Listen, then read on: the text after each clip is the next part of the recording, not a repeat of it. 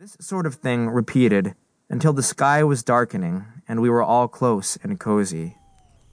The girls' English was good, but more importantly, they were both laid back and just plain easy to talk to.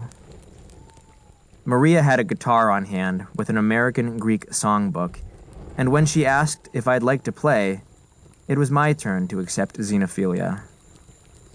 In the following hours, the girls fed us free beers, and we passed around the guitar, singing English songs that we recognized from the songbook, and attempted to sing songs written in Greek. Yeah, there was a hard hike ahead of us in the morning. Yeah, we probably needed our sleep. But in those late hours, my previous agenda felt small and far away. You know, this is pretty much our second-to-last night here, I mentioned to Maria during a lull in the evening. And I thought all the beauty of Europe was mainly behind us. Maria just laughed. Then she pointed up and behind me. A glowing scimitar moon hung low over Myticus, illuminating the top of Olympus like a spotlight.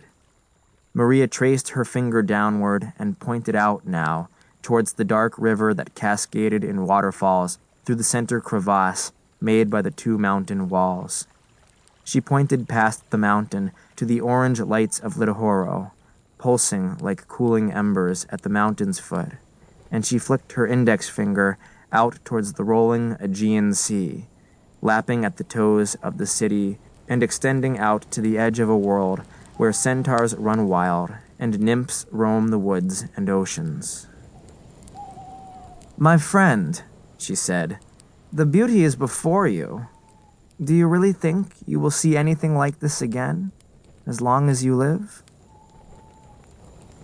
I shivered. Tiny flakes of snow were drifting now, melting upon contact with our faces and shoulders. My mouth hung open in response, and I looked up to the sky, seeing stars and meteors and planets. I didn't answer her question. We both knew I didn't have to.